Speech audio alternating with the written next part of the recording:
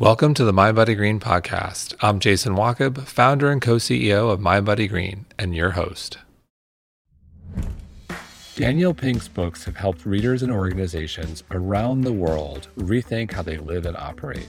He is the author of the New York Times bestsellers A Whole New Mind, Drive, To Sell Is Human, and When. His books have sold millions of copies that have been translated into 42 languages. And today, he's here to chat about his latest bestseller titled The Power of Regret: How Looking Backward Moves Us Forward. Dan, welcome. Thank you for having me. Good to be here with you, Jason. Love your work and love this book. And when I first saw the title, The Power of Regret, pretty provocative, how looking backward moves us forward. And so I'll start with, there are a couple of big questions. First off, what have we been getting wrong about regret? Well, what we've been getting wrong is the idea that when we experience regret, there's something broken with us, that it's a sign of weakness, that when we experience regret, that it makes us, it hurts us in some ways, it makes us weaker, and that we should always be positive and that we should always look forward. And that's just foolish. It's not what science tells us. Science tells us that regret is one of the most common emotions that human beings have. It is arguably it's the most ubiquitous negative emotion that we have. It's one of the most ubiquitous emotions we have of any kind. And you have to ask yourself, why is that the case? And the reason is that it's useful. So what I'm trying to do is just get rid of this insipid, no regrets philosophy, the idea that we should be relentlessly positive all the time, that we should ignore anything that's negative, and that we should relentlessly look forward rather than ever look backward and draw lessons. So you spent 3 years examining decades worth of research on the science of regret. Talk about thank you for reminding me about that. 3 decades. I'm curious, there's so many interesting studies, tidbits, facts. I'm curious, what was the most surprising you came across? I think what surprised me, there were a lot of different things, Jason, but I think that the most surprising thing came less out of the academic research than out of some research that I did, which is the universality of these regrets. Is that, I went in some of the research that I did looking for demographic differences, looking for, say, differences by race or gender or education level or nationality. And there weren't that many. That's it. So in a way, the biggest surprise was what wasn't there rather than what was. I actually did a pretty concerted effort to try to find demographic differences, and there were not many. And when I collected regrets from around the world, I was suspecting that I would see all kinds of national differences, and I didn't see that many. So I think that was the biggest surprise. It's like Sherlock Holmes. It was a dog that did. I thought, for me, what I found to be interesting is the buckets of regret, if you will, the most common regrets. And in the book, you summarize the most common regrets in 2005, then again in 2011, and again in 2021.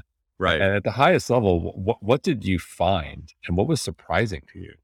Well, what I found is that so that way of looking at regret that you mentioned. So for years, academics asked people about their regrets and categorize them by the type, by it's a little wonky way to put it, but by the domain of life. So it's like, this is a career regret. This is a finance regret. This is a health regret. And what they found in the early days is that they thought that education regrets were the most common. And then they realized that's because all the studies were done on college students on college campuses. So it's a little bit distorted. And so then in 2011, these two researchers, very good researchers, one at University of Western Ontario, the other one at Northwestern, did a more traditional form of public opinion polling. And they found that it was all over the place. People had career regrets. People had romance regrets. People had family regrets. People had education regrets. I tried to do this. I put together my own, even larger quantitative survey of the US population, what was the biggest survey of American attitudes about regret ever conducted, and thinking that I would crack the code here. And I found that people regret a lot of stuff. They regret, they have career regrets and education regrets. What I ultimately concluded in looking at a very large sample of qualitative research, we collected, at this point, I think today we might have crossed the 19,000 regret thing. Right now, like over 18,000 regrets from people in 109 countries. What I found is that when I looked at those qualitative regrets. The domain of life wasn't as important as something going on underneath it. That four core types of regret were expressing themselves across these different domains. So building off the four core types, you have a chapter dedicated what you call the deep structure Yeah. of regret.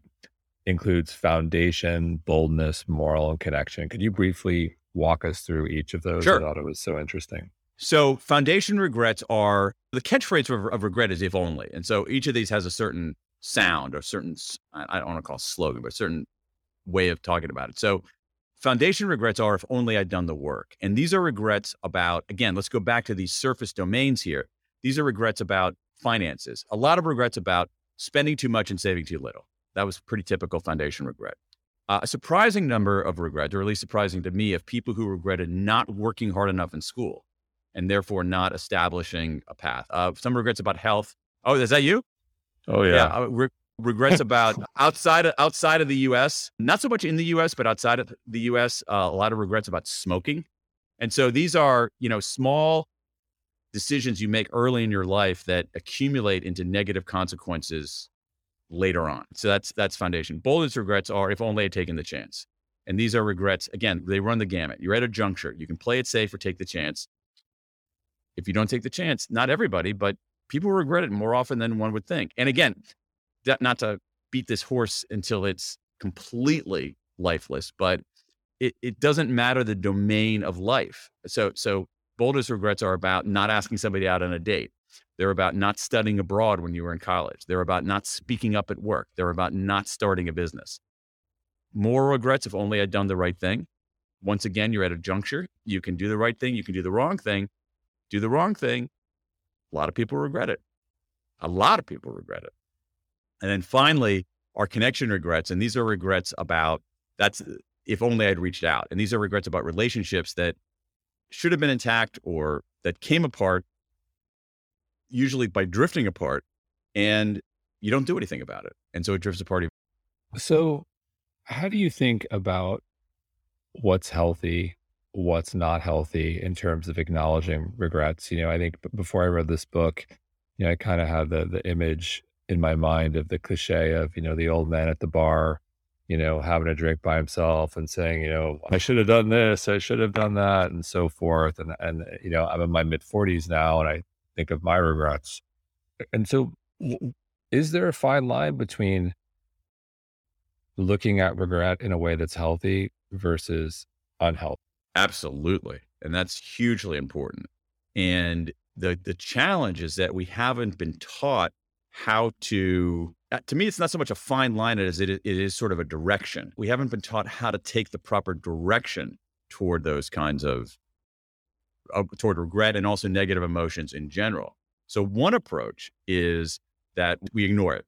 We say, okay, you know what? I don't look backward. Ignore it. Forget about it. No, no regrets. That is not an effective blueprint for living. It's not. However, as you say, you don't want to be that old guy at the bar.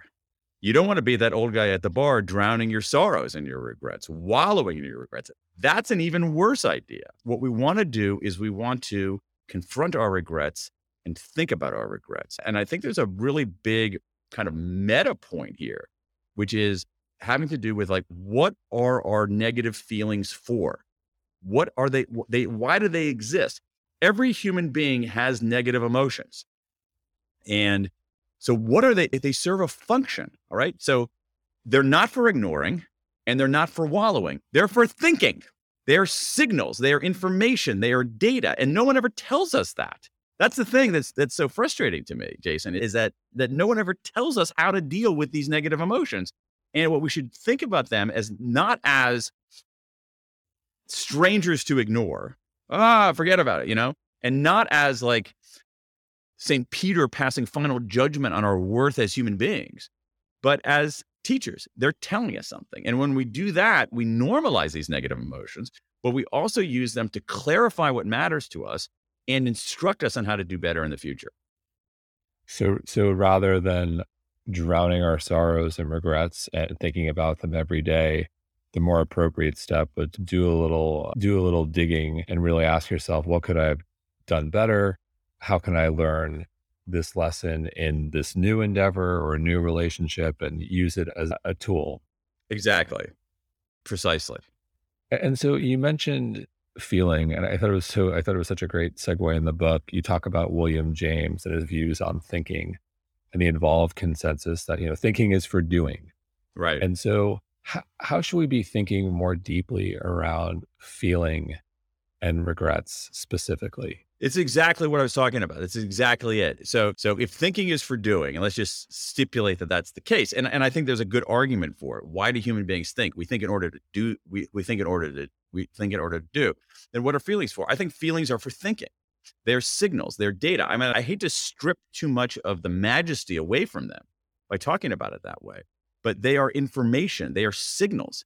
And the question is, how do we respond to those signals? And I feel like we haven't been taught how to effectively respond to those signals. So in some cases, we just say, I don't hear anything, blah, blah, blah. We put our fingers in our ears and say, we don't hear anything. And in other cases, we're kind of traumatized by the existence of those signals. We say, oh my God, it's a negative signal. There must be something wrong with me. Everybody else is doing great. I'm flawed. And so we just have to think about those things as information. And the thing is that when we look at our negative emotions, we have a lot of negative emotions. The most common is regret. And I think the most clarifying and instructive is regret. But as I was saying before, we haven't been taught how to deal with it. So at some level, we've been sold a bill of goods about never having. So you lead me to my next question. How should we deal with it? Regret comes. How do we deal with it properly? We know from science how to do it. I mean, and I've sort of refined it into 3 steps. We can think of it as inward, outward, forward. Inward, outward, forward. So inward, we have to think about, reframe how we think about ourselves and our regret. What often happens is that because we're not well equipped to deal with negative emotions, we think we make a mistake, we screw up, we do something stupid, and we just excoriate ourselves. The way we talk to ourselves is brutal. The way we talk to ourselves is cruel. Most of us would never talk to another human being the way we talk to ourselves. Truly. And there's an easy solution. Don't do that. Basically, treat yourself with kindness rather than contempt. And there's a whole line of research in what's called self-compassion that I found very compelling, which is the first step is reframe inward and treat yourself with kindness rather than contempt. Recognize that your missteps are part of the human condition, and that normalizes them. The next step is outward. And here there is some very, very strong evidence in favor of disclosure. Disclosing our regrets unburdens them. We unburden ourselves. And it actually can build affinity too. We think that when we disclose our regrets, people will think less of us. When we disclose any negative attribute, when we disclose any vulnerability, we think that people will think less of us. But I think there's 30 years of research showing that they generally think more of us when we do that. But the most important thing about disclosure is the sense-making process, which is that emotions by their very nature are amorphous. And when we write about them or talk about them, we convert that amorphousness into words, which are concrete and less menacing. And then finally, we make sense of it, and then we have to draw a lesson from it. And as you were saying before, and the way we draw lessons from it is by getting some remove from it. There's a whole line of research in what's called self-distancing, where the research shows very clearly we're pretty bad at solving our own problems. We're better at solving other people's problems. So in some level, treat yourself like somebody else. Treat yourself like another person. And it's goofy things like talking to yourself in the third person, which there's a lot of evidence for its effectiveness. Seriously, there's things like, one of the things that I really like is placing a phone call to the you of 10 years from now, because the you of 10 years from now knows what to do. And I think we can make some pretty strong I think we can make a pretty strong prediction about what Jason of 2032 is going to care about. I don't know, how old will Jason be in 2032? 50 something, right? I have to do the math in my head. I'll be 57. Yeah. Okay. So I think we can make a pretty safe bet about what you're going to care about. I don't think you're going to care about what color bicycle you bought or what color car you bought. I don't think you're going to care about what you had for dinner tonight. I think you are going to care about these other things. I think you're going to care about, did I do the right thing? Did I take a risk that I could have taken that was sensible? Did I connect with people I care about? And that's it. And so all of these things allow us to normalize these regrets. So anyway, so basically treat yourself with kindness rather than contempt, make sense of it through language and disclose, and then extract a lesson from it by getting some removed. And if we do that, and it's not that hard. And the thing is, it's like you were talking before about a fine line between ignoring and wallowing. To me, it's almost like a triangulation. It's like you can go this way or that way, but I'm saying, no, go down the middle.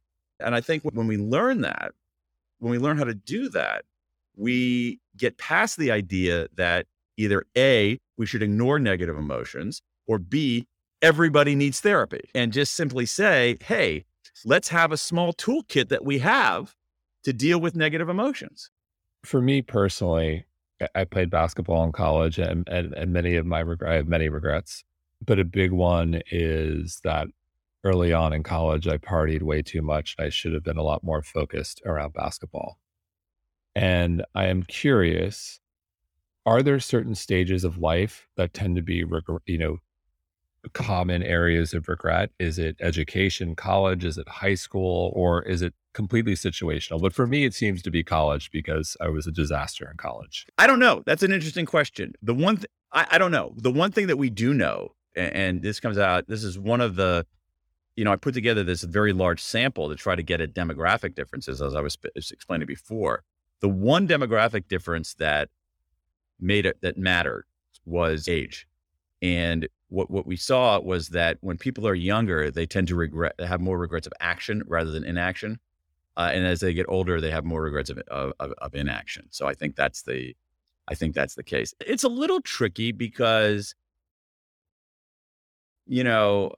people, like in the surface domains, I think people are going to have different priorities at different times of life. I mean, there is a time of life effect that, certain points in our life, we might have slightly different priorities, and that could give rise to other regrets. But in general, I think what matters more are regrets of inaction and regrets of action. That is, when we're younger, I think we often will do more stupid things, take more stupid actions that we end up, but we end up resolving those in many cases. We make amends, we contextualize them. And what really sticks with us over the long term are things we didn't do, didn't make that call before somebody died. We didn't go to that funeral. We didn't take that trip. We didn't start that business. We didn't ask that person out. And so building off of college, you cited a fascinating experiment at Duke, the Duke lottery experiment. Can you elaborate on that experiment? Yeah. You didn't play basketball at Duke, did you? No, at Columbia, just, very average, very great average basketball player. Listen, you're playing NCAA basketball. That puts you in elite company. Seriously. I'll take it. Seriously, it does. So so this is an interesting technique about anticipated regret that the crafty librarians of Duke University decided to do. So Duke, like all kinds of public facing, consumer facing entities, wants to do surveys of its services and what people think of it. And so they would send out these email surveys for students to do about, how often they go to the library and what they like, and no one ever filled it out. And so they decided to do an experiment where they offered basically a lottery, but they did two different kinds of lotteries. One of them was, they said for half the students, I think it was like 3,000, they said, here's a survey. If you complete the survey, we're going to do a drawing of all the people who completed the survey, and they're going to get I think it was a $75 gift card. Okay. So it's a traditional kind of raffle. The other one was where they got a little craftier. They said, we're going to enter everybody, all 3,000 of you, into a lottery for a $75 gift card, and we're going to pick a winner. However, if that winner has not completed the survey, we're going to go to somebody else and keep selecting until we have some. And it turned out they got twice as many people filling out the survey, because what people were doing is they were getting people to anticipate this regret. If I don't complete the survey and somebody who does, wins it, I don't really care. But if they pick my name and I haven't done it, that really bums me out. And I want to avoid that fee. I want to avoid that stab of regret. And so that's what's known as a regret ladder. It's a pretty interesting technique. It's worked it worked really well at Duke. It's worked in varying degrees at other kinds of places, but it is an interesting way to think about, to use our anticipation of regret to alter our behavior, hopefully for the better. What's your What do you think that says about us? Where I went on this, I went to a different place. I was like, this is just a different version of FOMO, our problem with FOMO.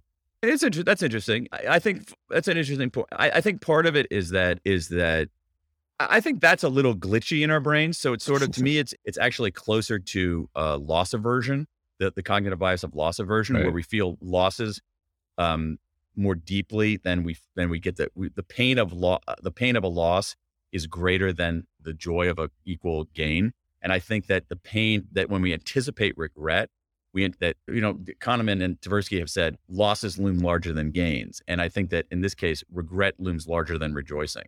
And so I think it's just a glitch. I think the FOMO issue is slightly different in that FOMO is a sign of it's also a sign of anticipating our regrets. But what it means is that it's a sign that we have we're trying to maximize every decision.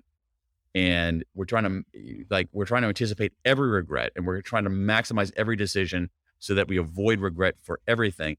And that is a recipe for a miserable life because, again, cardinal principle of social psychology is that there are maximizers, people who say, I'm going to make the best decision in every case. So today I'm going to wear the best shirt for a Tuesday, and I'm going to get the best topping on my hamburger tonight, and I'm going to hire the best plumber for my apartment. It's not a close call. People who maximizers are miserable because you can't do it, because you have the stress of every decision becomes this test, this incredible moment of stress. You can't maximize every decision. And so you end up being miserable. And so people who satisfy good enough is good enough are often happier. To me, the central lesson here is a lesson for living is like as human beings, we have to decide, what do we maximize on and what do we satisfy on? And my view is that there's only a few things that we should maximize on, and everything else we should just chill out.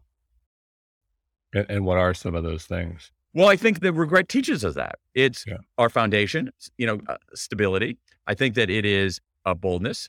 I think that it is morality, and it's also love and connection. Those are the things. And again, if we go back to this little trick, this, regret exists because our brains are great at time travel. And so we can go backward in time. You can go backward in time to when you were in college and say, oh, if only I had partied less and worked more, I'd have done X, Y, or Z. All right. So it's incredible, that thought process. You travel in time, you negate what really happened, you fly back in time to the present and imagine that present is now reconfigured because of your actions in that reimagined past. It's crazy. It's incredibly cognitively difficult, which is why little kids can't experience regret. Their brains haven't developed enough to do that extremely, extremely dexterous act. But when we think about maximizing and satisficing, we can take time travel, as we were talking about before, in the other direction. We can go forward in time and say, what is the Jason of 2032 going to care about? And the Jason of 2032 wants you to maximize on those things and doesn't give a shit about most of the other stuff. So if we were to zoom out, let's just, I'm an optimist. So I'm going to assume that COVID's coming to an end. Yep. And so things are going to open up, but there is some serious scar tissue, in terms of mental health, in terms of Oh, yeah. loneliness. And I'm curious, from your perspective, what are you excited about in our new world and what concerns you? I think what am I excited about? I think that for some people, that this forced 2 years of reflection, I hope it was clarifying. I think for some people it might be clarifying, because inevitably when they're reflecting, they're looking back and they're thinking about what they regret, and regret is a very clarifying emotion. I think that could be part of what is fueling this great resignation. So I think there's a chance that people will make decisions that are better, that actually maximize the right things. There is something, I've always been a believer that the fact that human beings are conscious, that we of all are conscious of our mortality, is significant. That I think it's what gives rise to a lot of these boldness regrets. This idea that we know, we don't think about it every day, obviously, but we know at some level that we're not here forever, and that we're mortal, and that we're going to die, and that we got to do something. And we just had a 2-year period where people were confronted with their mortality in, I think, at least in my lifetime, an unprecedented way. I think that is likely to drive people to make better forward-thinking decisions, maximizing the right thing. So that's what I'm optimistic about. What I'm pessimistic about is, I think that's a good metaphor. I think some of the scar tissue. Actually, I have to say what I'm most pessimistic about is that I think in the workplace, COVID has been not great, but not calamitous. I think in schools, it's been calamitous. And I mean that K through 12 all the way through college. I think people who had to go to college during COVID had a suboptimal experience. I think that that kids who had to do elementary and secondary school during COVID in general had a really suboptimal experience. And it went on for 2 years. That's a long time. And it's typically the case with anything that in education that is screwed up, it hits the lower income kids hardest. Agreed. That's what leaves me. I have to say, I think the legacy of that is going to be ugly. Agreed. Very worrisome. So I'm curious, in spending years researching regret, what have you changed personally? Well, the one big thing I think is these connection regrets. And I mean, not to get woo on you, but it sort of changed how We're my buddy Green. You can get woo-woo on us. It's all good. All good. It sort of changed my notion of love in a weird way. So what I heard, so again, you think about these connection regrets where people want to reach out, but they think it's going to be awkward. And then they think the other side's not going to care. And they're wrong on both of those. It's not awkward and the outside always cares. And you think about what are these regrets that everybody is expressing. They're not only telling me but when they tell you what they regret, they tell you what they value. And I think what they value here is love and love way beyond romantic love. Way beyond romantic love. That's the thing that I think is important. I think that our notions of love in popular parlance are too confined to romantic love, and we haven't thought about love in a broader way. Not only especially love for people who aren't our, parents and kids. So we think about romantic love with our partner, and then we think about maybe the love we have for our kids or parents, but way beyond that, there's love that's actually really important to people in friendship and things like that. And so for me personally, as someone who basically believed that I'm not going to reach out because it's going to be awkward and the other side's not going to care, I've sort of changed my mind. My own change is that if I'm ever at a juncture where the choice is, should I not reach out? Should I reach out or should I not reach out? Being at that juncture has answered the question. Always reach out. I mean that very seriously. And this is something that I wasn't very good at. And I'm a firm believer in always reaching out. I think that's the biggest change in my own behavior from doing this work. We've had Esther Perel on the show, and she echoed a similar sentiment. And the advice she gave is you very quickly will gauge interest level on that response. And more often than not, you'll be surprised that there is an interest level to connect, and it's meaningful. Totally. That's the thing. I mean, we're wrong. It's like it's a form of pluralistic ignorance. That is, we tend to think that we tend to think we're more special than we really are. So I mean that if somebody, because here's the thing, it's like if I were to reach out to an old friend who I haven't talked to, let's say for a decade, okay, I might think, oh my God, they're going to think it's really creepy. It's going to be really weird. They're not going to care one way or another. And then, but if you ask me, hey, what if that friend reached out to you after 10 years and said, hey, I've been thinking about you and haven't talked for a while. Would you think it was creepy? I would say, no, I would be touched by that. I would love to hear from that, And so we don't extrapolate enough from our own experience because we think we're more special than we really are. I mean, obviously all your listeners are special, but I think that's what's going on there. We're also just way over indexed on fears of awkwardness. And there's a lot of research on this. We think that, we shouldn't give a compliment because people are going to think it's weird and it's going to feel awkward. They don't. We think we shouldn't say thank you because people are going to think it's weird and creepy. They don't, So we just had to, I'm a bigger believer in just pushing past those fears of awkwardness in any domain. I love it. So in closing, what's the one hope you have for readers? What's the one takeaway you want them to take from this book? I want them to understand that regret is normal, that regret is part of the human condition, and that if you treat it properly, it can be powerful in clarifying what you value and instructing you about how to make better decisions and solve problems faster and find better meaning in your life. Well, I love the book, The Power of Regret. Daniel, thank you so much. A pleasure being with you, and thanks for the opportunity to get a little bit woo-woo.